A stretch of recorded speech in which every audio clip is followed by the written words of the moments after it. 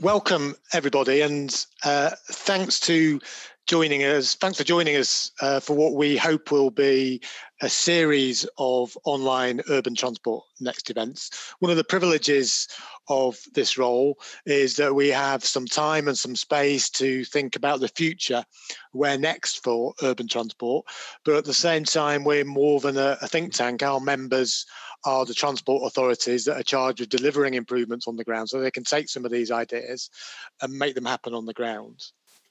We've got some great speakers for you, and I'm also absolutely delighted that we had over 200 people registered for this event. So thank you for support for taking part today.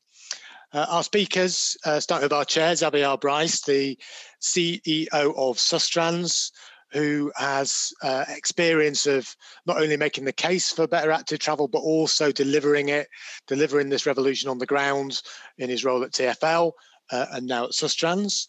We have Ben Still, the Chief Executive of the West Yorkshire Combined Authority, who also leads for the Urban Transport Group and Active Travel. Lots of great work being gone on in West Yorkshire, including the first major cycle superhighway outside London, the Leeds Bradford cycle superhighway. And also Dame Sarah Storey, one of the most decorated athletes in British sporting history. Who needs a bookcase background when you can have the kind of background that Sarah can have, but primarily here in her role as the Active Travel Commissioner for the Sheffield City region. So some rules of engagement. Post any questions in the chat. My advice would be to be on point, single questions only, and Xavier will delve into those questions as the debate unfolds. The hashtag for the event is hashtag UTGNext. So that's hashtag UTGNext.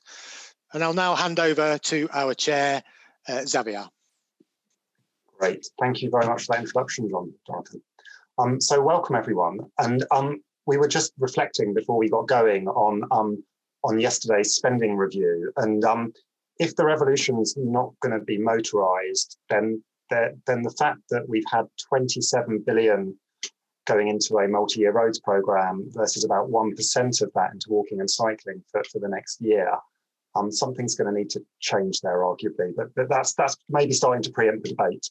So as Jonathan said, I'm CEO of Sustrans and have been for about four and a half years now. And we've got a really simple mission, which I'm sure many people are familiar with, which is we make it easy for people to walk and cycle, which sounds kind of trite, but it's not, because people tend to do what's easy. And I think we can probably agree that right now it's not often the easiest thing to do to walk and cycle. So, but I think we all would like to see a revolution is not going to be motorised. And we're going to have a chat about that. Do put your questions into the chat, and I'll be picking and choosing from those. And I've got a few questions to get us started. So I'm going to start with Sarah. And Sarah, and I'm going to put the same question to you, Ben.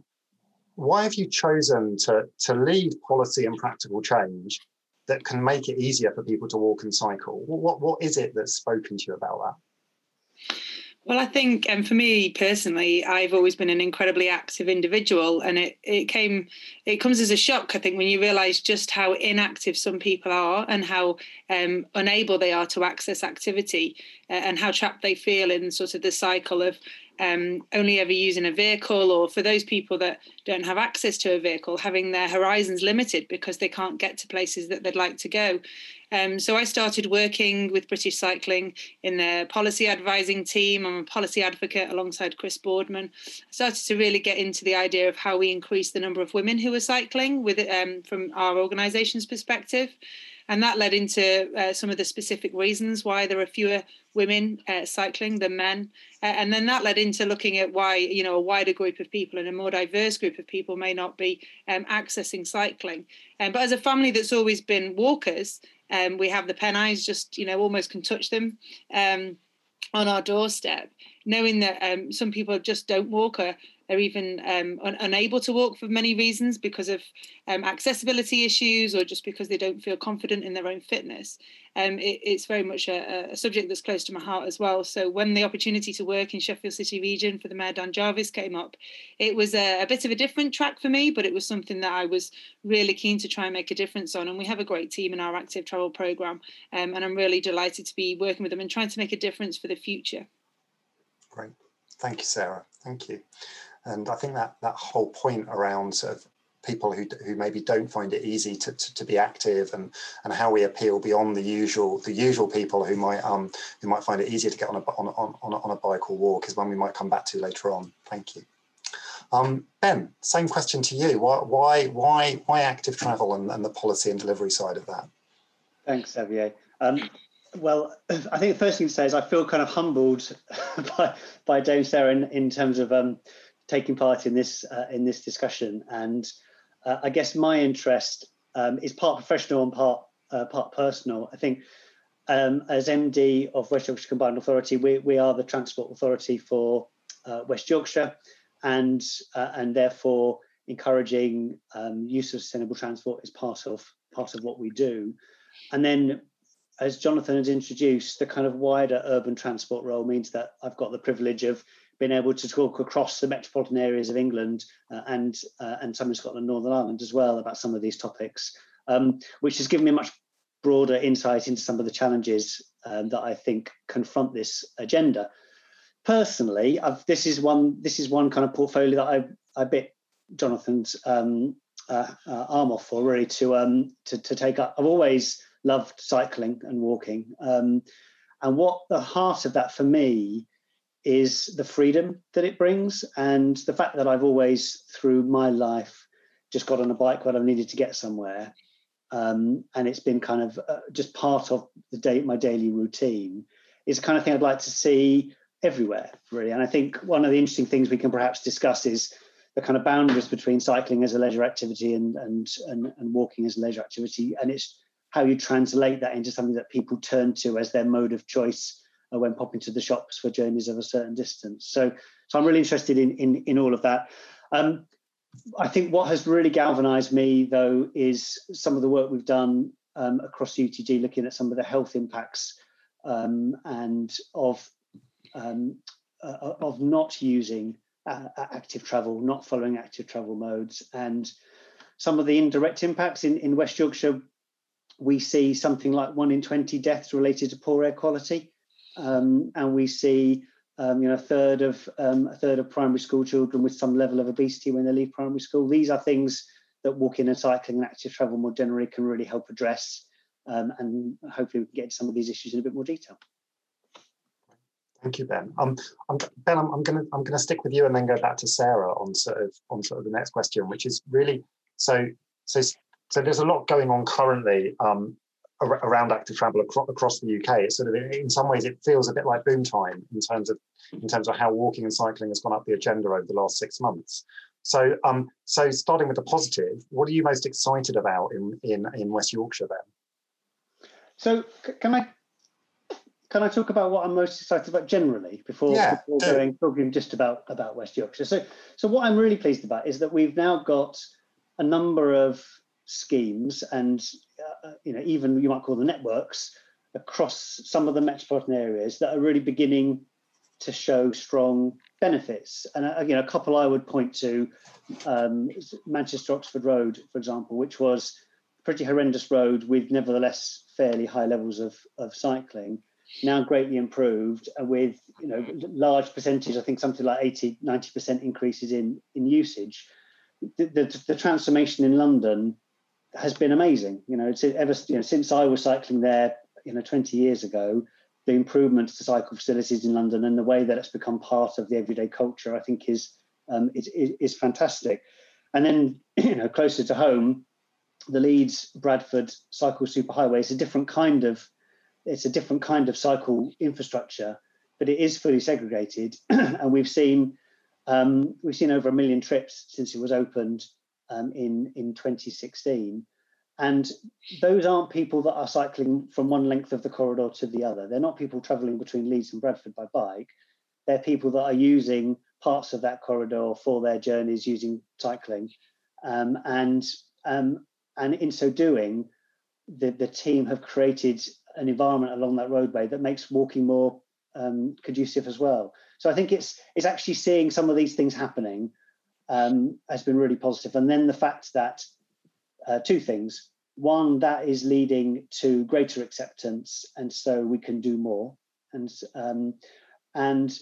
that local politicians, although these schemes are far from free from controversy, and we might come back to that, local politicians see the benefit in them, and they don't have to burn quite so much political capital to get them in and to see them successful. So I think there's a lot really to be positive about, in the sense that we're beginning to create urban environments where walking and cycling is seen on a par with other forms of transport, which is great.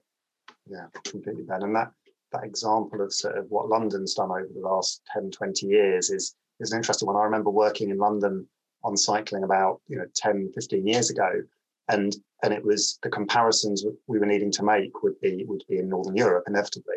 And it was always, well, London's not like Amsterdam. It rains more when it doesn't. And I think that it's recently become the point that you use London as an example, and then it's, well, we're not like London.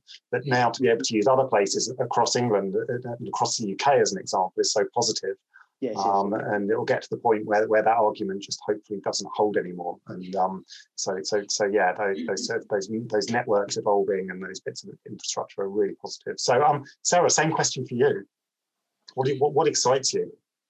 I think one of the things that really excites me is the raising of standards, or the specific target of raising standards for infrastructure that's going to enable more people to access walking and cycling. I think we'll all know somewhere where a cycle lane has been, 1 metre, 2 metres long, ended with a dismount cyclist sign, and then there's been a guard railing to prevent you from crossing the road. And if it's even worse than that, it may have had a drop curb underneath that guard railing too. And so, the government putting out the LTM 120 document and their gear change document in the summer was really welcomed, because when I came in to post in Sheffield City region, I spoke to Pete Zanzotra, who I know is listening as well, about the need to raise standards and make it really aspirational to deliver something that's very, very high quality and not just a box ticking exercise. And I think the ambition of people is really being raised, and it's starting to create some interesting discussions with those people who are going to implement the infrastructure on the ground, who are actually going to dig up the road and put it in. It's not the way we've used to doing it. It's going to be so much different, and that different change will attract the attention of people who haven't even considered it before. And those are the people we need to reach, because the people who don't think walking or cycling is for them are the ones that really, really need to walk or cycle more, because they need the activity building back into their lives. So I think I'm most excited about the opportunity of raising standards and delivering something quite different for the future. Thanks, Sarah. Ben, yeah. Can I just come back in? Because I think I completely agree with that point. And I'd say two other things are really important as well, and give a cause for optimism. One is that I think central government is beginning to understand that it's not, as well as infrastructure, you have to have the promotional material and the kind of behaviour change stuff alongside that. And I can remember giving evidence with others to various select committees on the importance of encouraging revenue funding for behaviour change, and we're beginning to see that come through. Even in the announcements that were made yesterday, and that's really positive, because you do need, as Sarah has said, to kind of keep persuading people and encouraging people, and so that funding for that is really important. But also that I think the planning process has really helped as well. So we do now have, I think, the space and the encouragement from central government, as well as through mayors and others, to actually develop long-term plans that we can then slowly build over time as funding appears, and that's really positive as well. Is that the LC whips there that you're referring to? But through exactly. that, the local cycling walking infrastructure plans, which were started a few years ago, weren't they? But I know that they've provided that base on the idea that if and when the money starts to come, and it's starting to come. So I think sticking with that promise and the excitement. So it sounds like we've got some really powerful guidance in that LTM 120 note.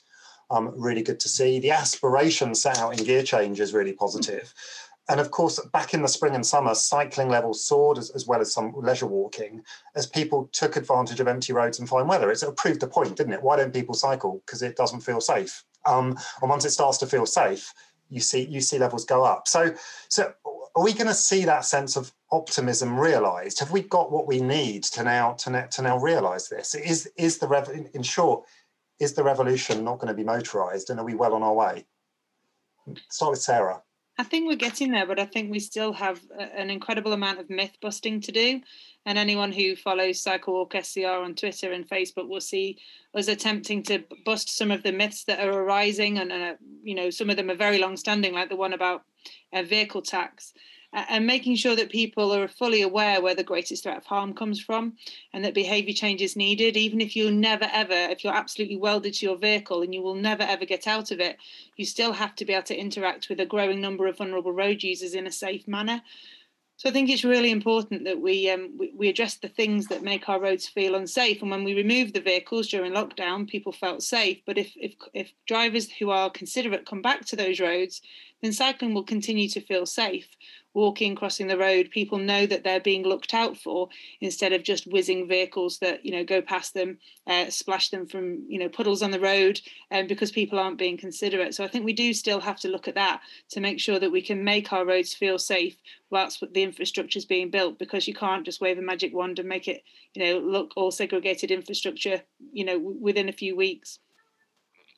Absolutely, that's good. It will take time, and I remember if you ask Philip Darnton, former chair of Cycling England, tells a story about if you ask in Amsterdam, how do we become like you? It was sort of like start years ago and keep going, because it does take time to change things. But so Ben, same question to you. In terms of, so you optimistic? Are we on our way? Are we going to realise that hope that we saw back in the warmer months?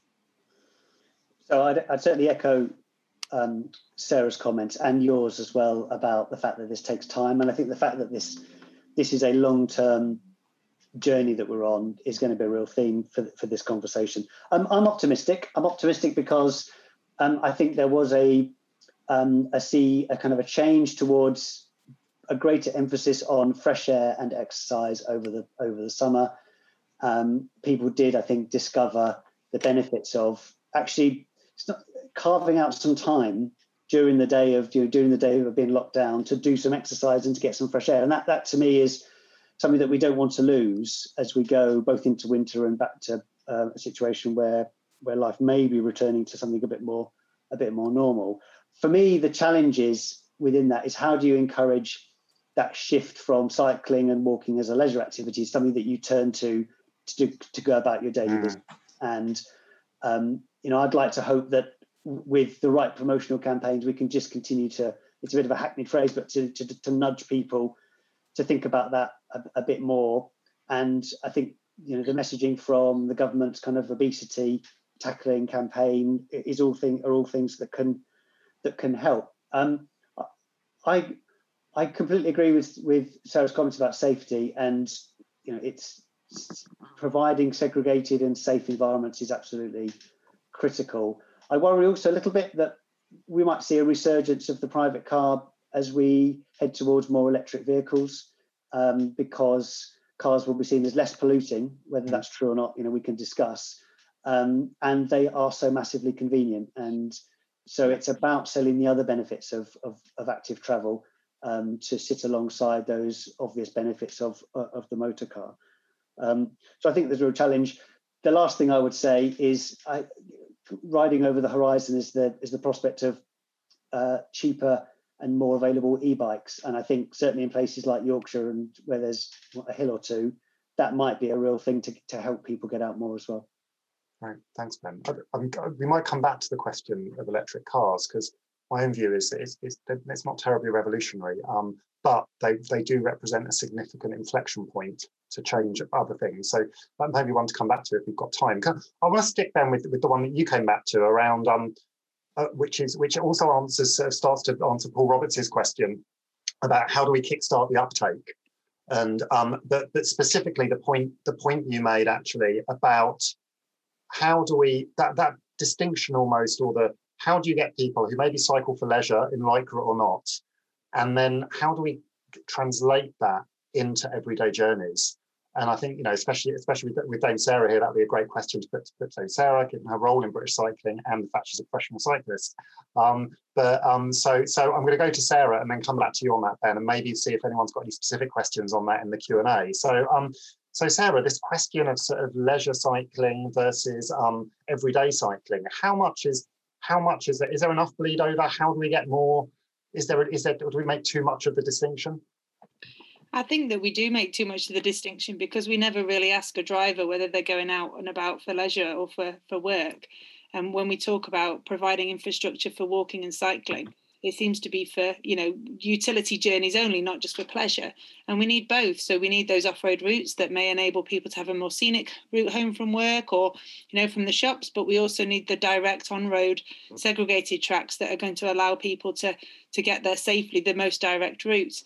So I think it's really important that we just talk about journeys and allow people to make their journeys sort of organically. And if they're going to start cycling, they may want to start doing that in their leisure time initially, and make sure that they know their route if it's not that obvious. But as soon as it becomes obvious, if you're sat in a vehicle traffic jam and you think, actually, there's a bike lane there, I should use that tomorrow because my journey's only, 10 minutes in the car, but most of that I'm sat in traffic. Those are the sorts of things that are going to make it more appealing. So it needs to be more attractive, more convenient and easier to access. And then people get to the other end.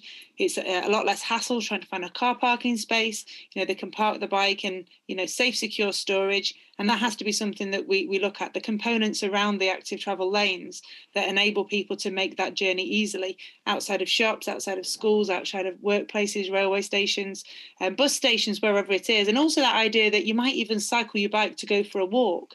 Do many people do that? And Pete and I were discussing that a few weeks ago. Can you park your bike somewhere in the Peak District, say, and go for a walk? So all of those things ought to be possible to do. And as people see it's more possible, then that might become more norm, and normalising the idea that it's just a journey and it doesn't really matter what the purpose is. Absolutely. And I think that sense of, the way you started there with we don't ask people why they're using their car or using the road. Is it for a holiday or a work trip? I know when we were looking in Sustrans at what should the future of the National Cycle Network be, there was a lot around intent and who's it serving. And the truth is, it serves a whole variety of different journeys, and it's a false distinction. So really recognise that. I think I'd like to come back to the walking one because it's very easy. Often we tend to talk more about cycling, so I'll come back to walking. But I'd also just like to stick with you, Sarah, before finally getting to you on this question, Ben. Question from Emma Young. How do we get women to do more utility cycling? Well, that's a great question, and one that we're constantly trying to answer. I think it's about having the right sort of bike to be able to make that journey. So if you're going to the shops, you don't want to be doing it on my fancy like racing bike because there's nowhere to stick any shopping. It needs to be the right kind of bike. And we need to see more Dutch bikes, because I think one of the problems that we have a lot of the time is when we talk about cycling or you put cyclist into Google, there's lots of pictures of people like me dressed in Lycra and not so many people, just pootling along on an everyday type of bike with a basket or with panniers with ways to carry stuff. And people assume that you have to have some kind of heavy rucksack on a fancy bike in order to go from A to B carrying stuff. Now, that's how I do it, because generally I'm trying to do, my training at the same time. But if you're going to the shops, you don't need a racing bike like mine. You can have a much better version, a utility bike that's easier to ride. It might be heavier. It might be an e-bike version. But I think we need to get out that breadth of the type of cycle that is available. And that's where, having a subsidy on e-bikes is going to be so crucial as we try to evolve and decarbonise, our environment, because we need to make sure that people have that option to not just choose an e-car, because that's not completely, carbon free, emission free. There's issues with the, delivery of that and how it's made. Whereas an e-bike, it's just so simple. It's just so free. It can carry stuff. And that's the sort of thing. So we need to see more of that. If you can't see it, you can't be it. And I think that's one of the things that is a big challenge. But it also doesn't necessarily feel safe. And when we looked at this with British cycling, 66% of women, it's nearly 2 years ago now, but they said they just don't feel safe cycling. They don't have the confidence. So it's great to see that there's adult cycle training. included in the recent emergency package, and that there's more sort of emphasis towards providing that training if people feel that they need it. But I think we need to make sure that that's inclusive, and if that needs to be run in a specific way, you know, for women's only groups or whatever it might be, then those things have to be provided for so that everyone feels included and it doesn't look like it's just for someone who doesn't look like me, if that makes sense. Absolutely, Sarah. And I think I'm keen to come back to that question of opening up and making cycling and walking more inclusive and more for all, and how we address that. And there are a few questions in the Q&A about that, so we'll come back to that later, definitely. And e-bikes is a fascinating topic, and there's a lot about how actually once people try an e-bike, you know, you just see the smiles on people's faces and the types of journeys it opens up as well. So maybe another one we'll come back to.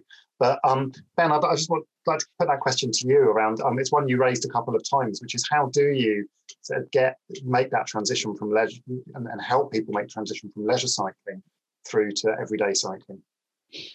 So I agree with what's been said by you and by Sarah. I guess there's a couple of points I would just draw out though. One is that I do think it is about, there's quite a heavy emphasis here on behavioural messaging and encouragement to sit alongside the kind of improvements that Sarah's outlined. And the ones that I draw out from what Sarah has said that seem to me to be particularly important in order to normalise cycling are not just to put in the segregation, for example, on busy routes and mark it on marked cycleways and similar on non-busy routes, but providing somewhere secure to leave your bike at both ends of the journey. So this begins to kind of seep into how do we design residential areas and homes? How much storage space are we providing when we're designing new homes? How do you create cycle space at the origin end of the trip? And then in around towns, how do you create secure space, secure cycle storage there? And then for the journey, how do you make sure that it's safe, that it's lit, that you are that it's clearly waymarked, so that the journey becomes something that you would just do normally. I do think the bicycle is a critical part of that, and I agree with what you say about e-bikes.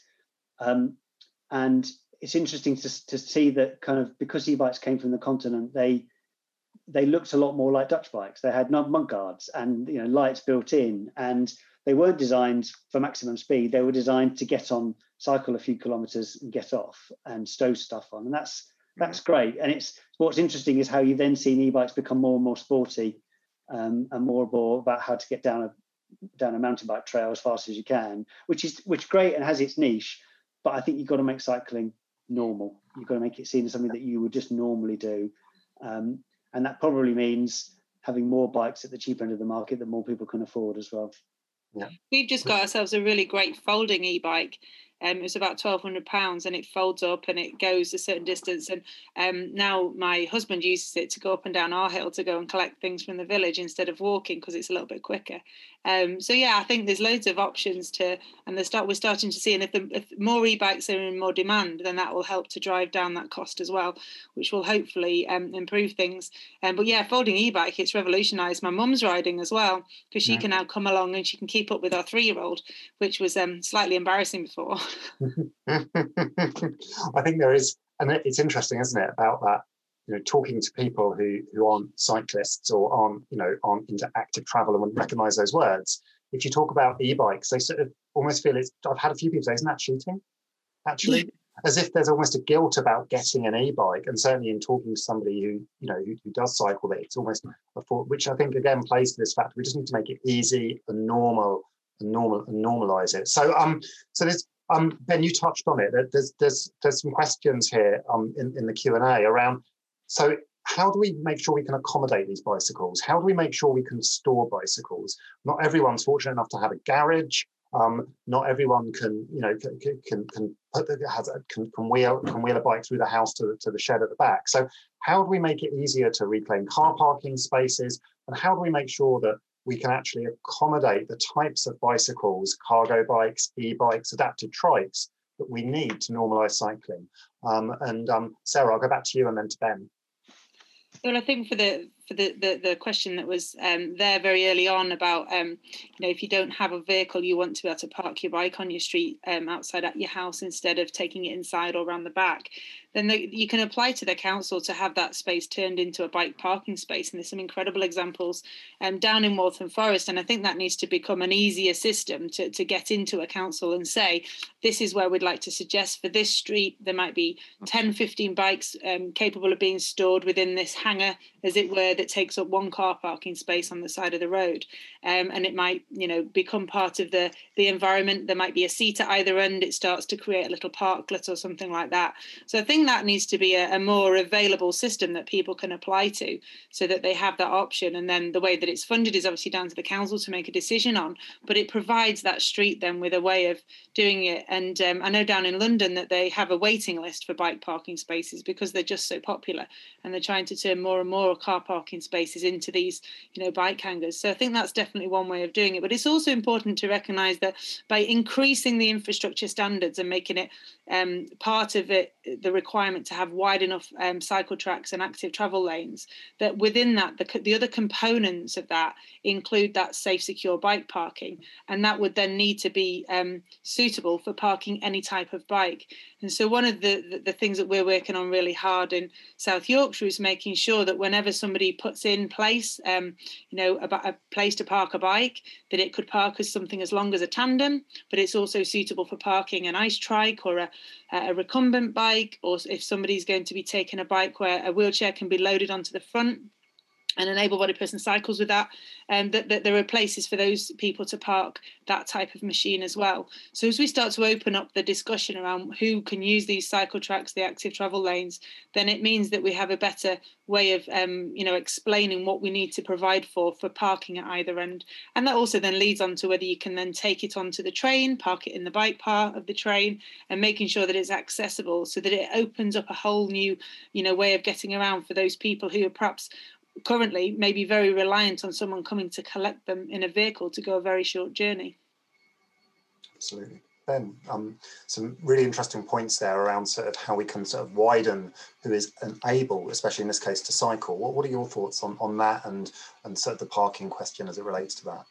So I don't think I have much to add to what Sarah has very eloquently kind of set out. I guess I would say I think that environment is becoming easier, by which I mean car parks are becoming more complex places because we're needing to accommodate different types of car, not least. And so, retrofitting electric charging points into car parks is opening up the question around how do you future-proof a car park? What does your car park need to do?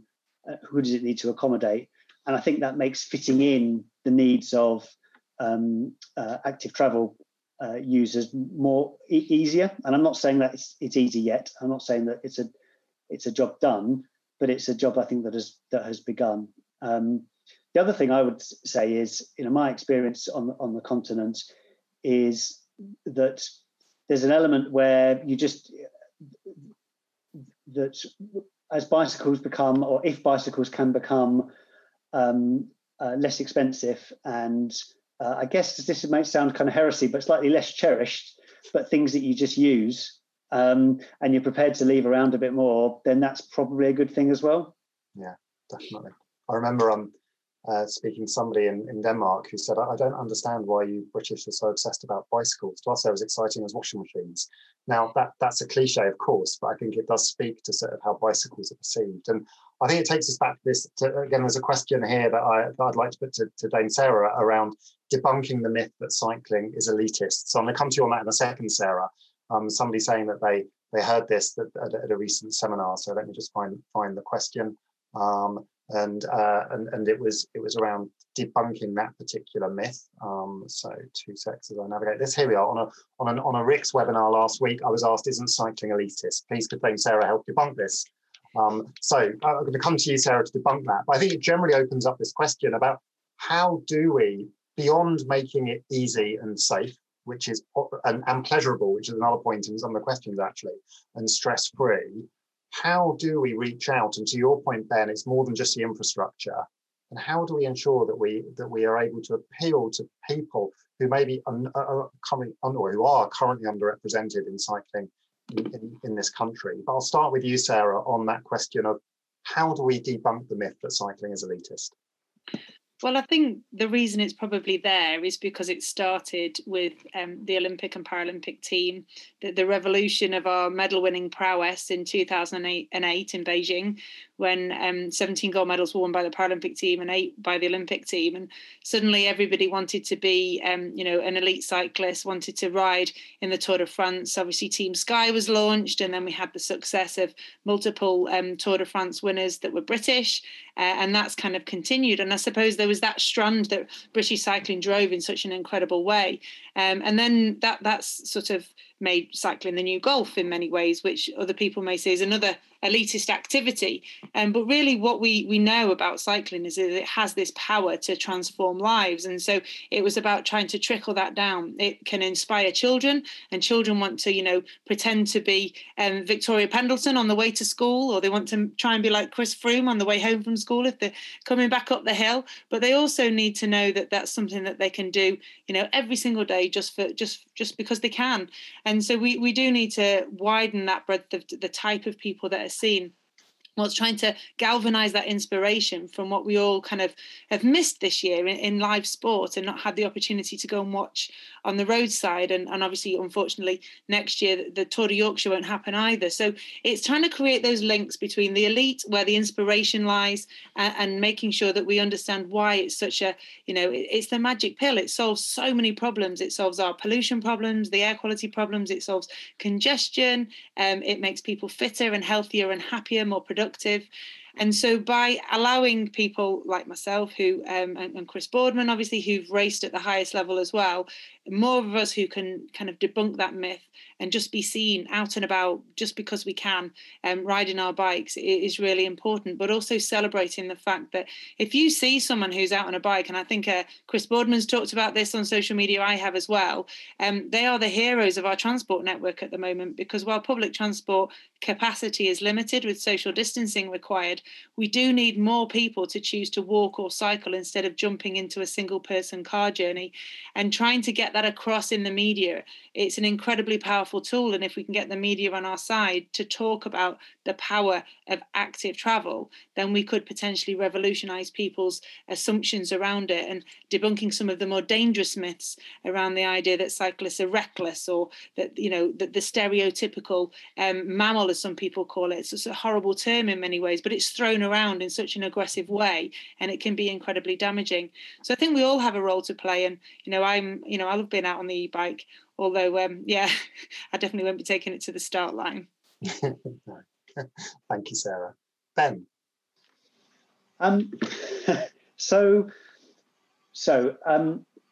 We do quite a bit of work, and I know that other organisations like ours do as well, in terms of trying to both fund and support community groups and charities to work with community to try and encourage both cycling and the kind of provision of bikes, and to do so cheaply. And the reason I was slightly distracted, I was reading some of the comments in the chat about bike thefts, and does that, how that puts people off. And I think some of the things that we've seen through things like the Big Bike Revival, and so some of the recycling work that we funded and supported in Bradford, for example, is around how you get those bikes that get dumped back into the community. And I think you can do a lot in that space. I was reading some articles about how community groups in Liverpool were encouraging kids to kind of take up cycling rather than do other less socially desirable activities, and how you capture some of that desire that children have to kind of pull a wheelie, and how you translate that into becoming more attached to their bikes as they get older. So I think there's a lot that needs to happen in that space. I do just think it is trying to find ways to channel funding into these things that don't score well on traditional cost benefit appraisals, because you are valuing very different kinds of outcomes, and then just keep plugging away. You won't get, I think it's kind of a theme of this conversation, is you don't get fantastic results overnight. You need to keep going. Yeah, absolutely. Okay, so I'd like to just move from cycling now to talk about walking. So there's a question from John Kilmer here that says that the DFT's walking and cycling statistics show that almost 3/4 of adults walk at least once a week, and nearly all local authorities have at least 60% of their adult population walking at least once a week. But many conversations on that, so walking something almost everybody does, we'll call it walking and wheeling, but many conversations on active travel, indeed ours for the last 40 minutes, have tended to focus on cycling. So first part of the question, is walking the poor relation to cycling? And how do we talk about walking in a way that isn't like talking about breathing? But it's one of the myths I tackled this week, actually, because we do, active travel takes over when we talk, cycling takes over when we talk about active travel. But one of the reasons for that is because in the past number of years, when we've tried to build cycling infrastructure, we've lumped bikes on the pavement and called it a shared use path. And all that's done is inconvenience pedestrians even more than they are, and put cyclists in a position that they're now labelled as going too fast and dangerous. So walking is an incredibly important part, and by providing segregated safe space for cycles, we're actually supporting the important part of active travel, which is walking. And so many more people walk. So if we can increase the level of walking by the same amount as we're trying to increase the level of cycling, then that would be, even more people walking just by the nature of those figures. So it is an incredibly important part. And there's all sorts of other types of ways we can improve things for people who are pedestrians, because we always seem to corral pedestrians into one space to make it, they are only allowed to cross the road in a certain place, and they are only allowed to cross the road when we decide it's convenient enough to stop the vehicle traffic. And so we've built guard railings, we've timed pedestrian lights so that they only get a 30-second crossing every 5 minutes, and it's not done on demand to support pedestrian journeys. So many people have just said, well, I can't be bothered to walk anywhere. I just keep having to stop. I don't feel safe on the central island trying to cross to the next part of the road.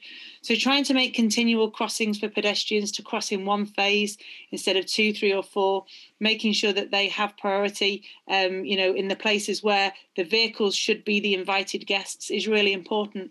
And making sure that people can see that walking journey for that, in Sheffield City region, for example, journeys to work of 1 kilometre or less, 40% are done in a vehicle.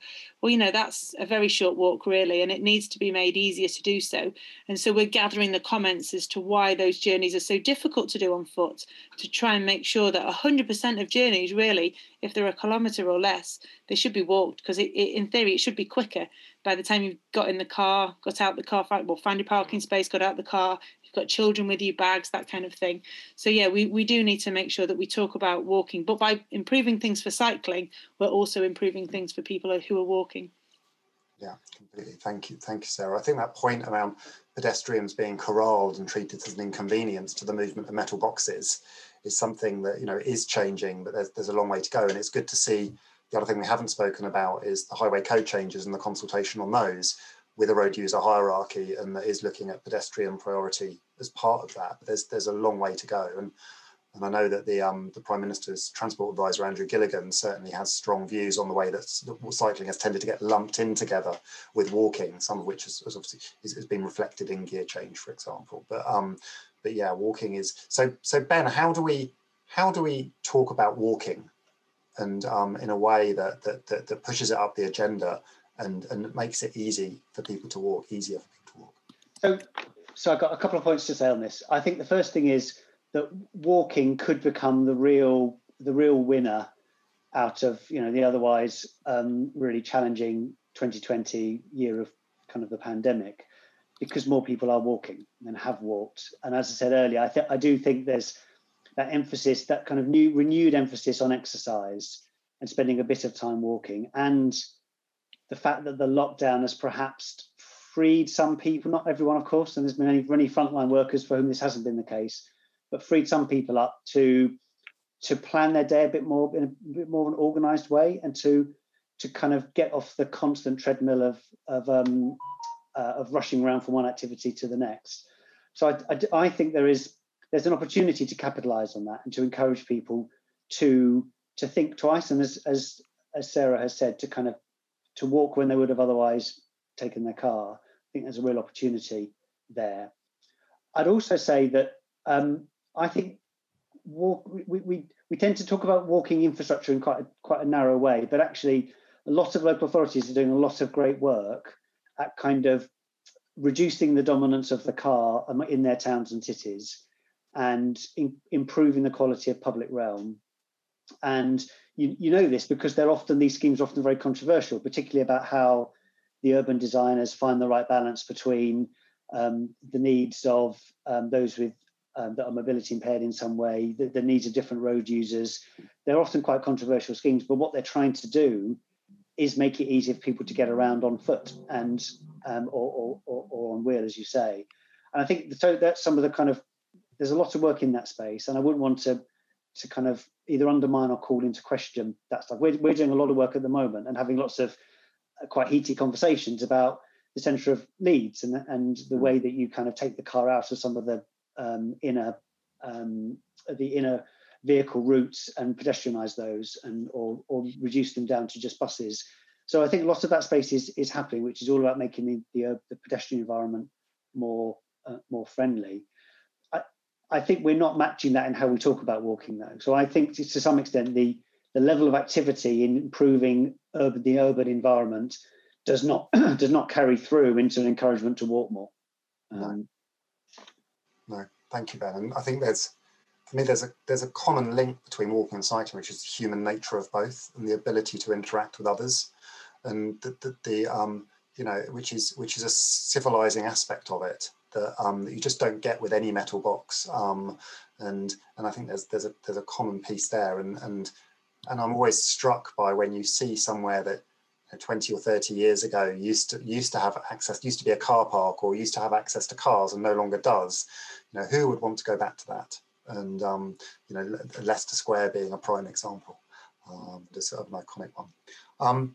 Okay, on what I'm going to go actually to a question put early on in the chat, which I think starts to get to some of the things you were touching on there, Ben, around the Emergency Active Travel Fund, maybe, and some of the difficult conversations and challenges that they've been around that. So the question from Chris Carter was quite a pointed one. Does the panel think that the Emergency Active Travel Fund approach has helped or hindered?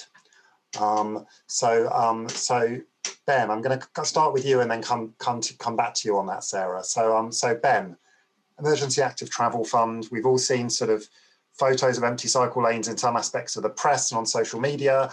The moving of wooden planters related to this. Has the approach helped or hindered? So, I mean, I guess I could start by saying it was, it's been an exceptional measure in an exceptional time, and in essence, I guess I would start by saying that the fact that the government wanted to encourage walking and cycling at this time was a positive thing, and they wanted that to happen quickly, and they asked, groups and local authorities and stakeholders to respond rapidly. And in any environment which you try and do that, there will always be one or two things that don't go quite as well as expected. It is always a great idea, indeed essential, to consult and engage with those citizens and communities that are being affected by any change, and to do so in advance. And then ideally to put things down on a temporary basis first, see how they work, and then make them permanent thereafter if they seem to be successful. And examples like Waltham Forest, London, elsewhere show that a sceptical population could very rapidly come round if you give these things time. Time was the one thing, of course, that we didn't have during that period of emergency active travel funding. So I think some lessons have been learned, but I think the vast majority of those schemes were ideas that authorities already had and have been successfully received. And I'd also add that some of the ones that have been more controversial were more about creating in a hurry social distancing space rather than putting in the kind of low traffic neighbourhood measures that authorities might have been working on for some time. So a mixed picture, I'd say, Xavier. Thank you, Ben. And the Waltham Forest stat that always sticks in my mind is when the scheme was first introduced or first being mooted, I think 44% of residents were opposed, and 5 years on, only 1.2%, I think, would want to go back to how it was. But as we know, change is always hard, and the perceived taking away of things from people is always challenging in any area. But so Sarah, what do you think about the Emergency Active Travel Fund and sort of where and where we are now in tranche 2 of that funding, and how do we make it a success? Well, I think it was it was something that Dan Jarvis and I wrote to the Prime Minister to ask him to prioritise walking and cycling in the recovery from the pandemic. And obviously at that point, there was sort of a prediction that the autumn and winter were going to be difficult. That the lockdown we have at the moment doesn't really look anything like the lockdown we had back in the spring, largely because more journeys are allowed, and it hasn't been, said to stop using your car in quite the same way as it was, back in March. But it was absolutely the best way to raise the profile of certain phrases that people hadn't heard of before. So it's interesting when you see the Oxford Dictionary deciding on the phrases or the words of the year. I would have added things like active travel, low traffic neighbourhoods, active neighbourhoods, all of the different terminologies that we're kind of used to and use day in, day out, but that some people were introduced to. Nobody knew what it was like to live in an active or a low traffic neighbourhood until, the lockdown, when the number of vehicles and the vehicle traffic volume was reduced back to the levels of the 1950s and 60s, when at that point it was more possible. More people walked or cycled. My dad said, yeah, I used to cycle to school from Romilly into Manchester. And that's not a journey that any school child would do, any high school child will probably do these days. So I think the emphasis that was put onto walking and cycling was really important. And even now you look at some of the communications, it's about walk or cycle where you can, try not to use your car, single person journeys being kind of the death of roads because of the amount of congestion that will cause.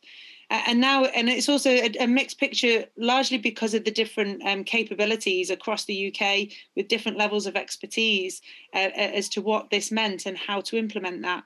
So in places where it's kind of something that's being done already, there's an active travel programme or a walking or cycling commissioner, kind of it's already at a slightly higher level. And in other places, it's like, yes, we need to do this. We can see the benefit of this, and it's perhaps not implemented with the same level of understanding as to what the outcome may be. And sadly, we saw places putting cones for traffic to down to one lane, vehicle traffic one lane, and then bikes on the other, only for 3 or 4 days later the whole thing to be taken out because it hadn't been worked through in quite the way everyone had hoped it would. So I think we did see a mixed picture of reaction, but ultimately it was exactly the right thing to try and do, to give people that opportunity to see what life could be like. And we haven't achieved the same levels of cycling beyond that initial lockdown as perhaps could have happened if things had been a little bit more, a bit easier, perhaps, I'm not sure. But I think it's raised the level of expectation about what could be done in the future.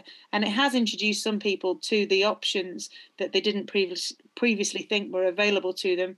And hopefully it's given us a platform to keep pushing for the levels of funding that are needed, because unless we have comprehensive, sustained levels of funding to improve the infrastructure for walking and cycling, then we won't go anywhere near what we perhaps hoped we would when Dan Jarvis and I wrote to the Prime Minister and said we need this to be the base of our public transport system for the future. Absolutely. Thank you, Sarah. I think that point on sustained levels of funding is so important, isn't it? I mean, when you have a 5-year control period on rail, a 5-year RIS for roads, and then consistent 1-year funding for walking and cycling, it's hard to plan anything on that basis. And there's we've got about 5 minutes left before I hand back to Jonathan to close us out.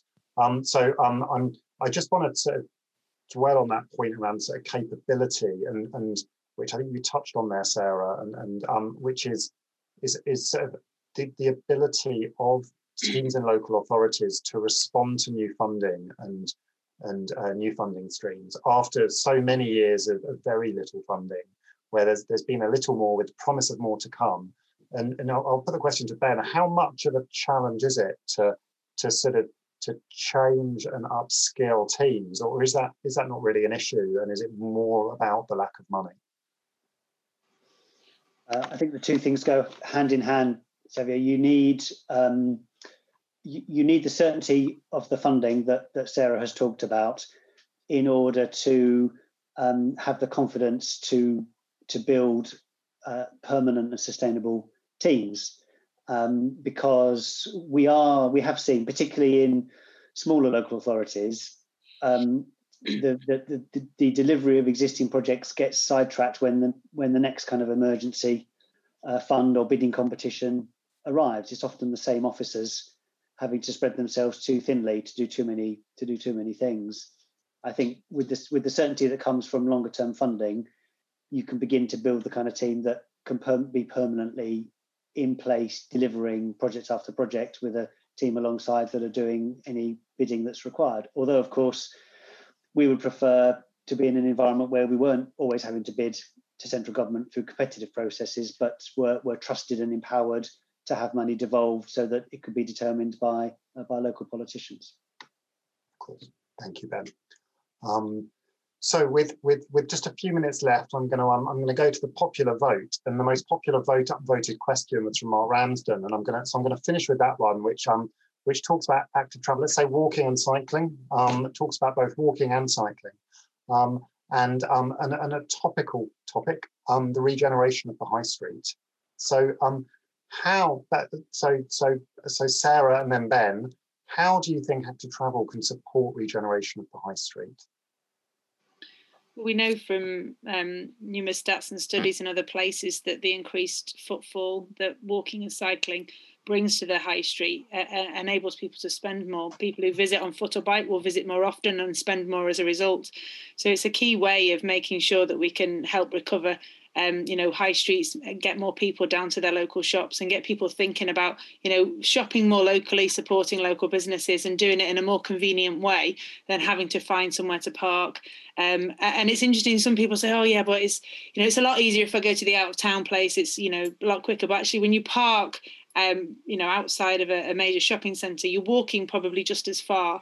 So the idea that you should be able to park outside your local shop just doesn't add up when you're prepared to park in a car park and walk across and then into a big shopping centre.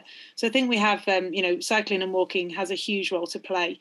And that's one of the reasons why you'll see cities around Europe and across the world prioritising space for people to walk and cycle to their local shops, removing on-street car parking spaces, not just to enable social distancing if people are queuing, but also to make sure there's space for people to sit and rest when they arrive and to spend some time. And if people are there spending some time, then they're more likely to remember the other thing they need and go into another shop and just dwell and have a place to be. And so placemaking and having a high street that you enjoy visiting because it feels pleasant, it's only going to feel pleasant if it's quiet, there's not that vehicle sound, and it's got clean air, which is not going to happen if you've got a queue of traffic alongside the shops as well. Thanks, Sarah. Ben. What she said. Plus I'd add one thing, which is it's possible for some parts of the economy that the move to increased levels of home working means that there's another opportunity for the decentralisation and kind of revitalisation of smaller community town and village centres, and those places with a bit of nudge and the right investment can be well suited to walking and cycling, and we absolutely must capitalise on that opportunity. Absolutely. Thank you very much, Ben. Thank you, Sarah. Well, it's a big topic, and we haven't done justice to all the great questions and comments. I'm particularly sad I didn't allow time to get to questions on public transport and integration with walking and cycling. Public transport having suffered badly as a consequence of the last 9 months, and critical to the future we all want to see. But thank you very much, Ben. Thank you, Sarah, and thank you to all for all questions. And with that, I will hand back to Jonathan.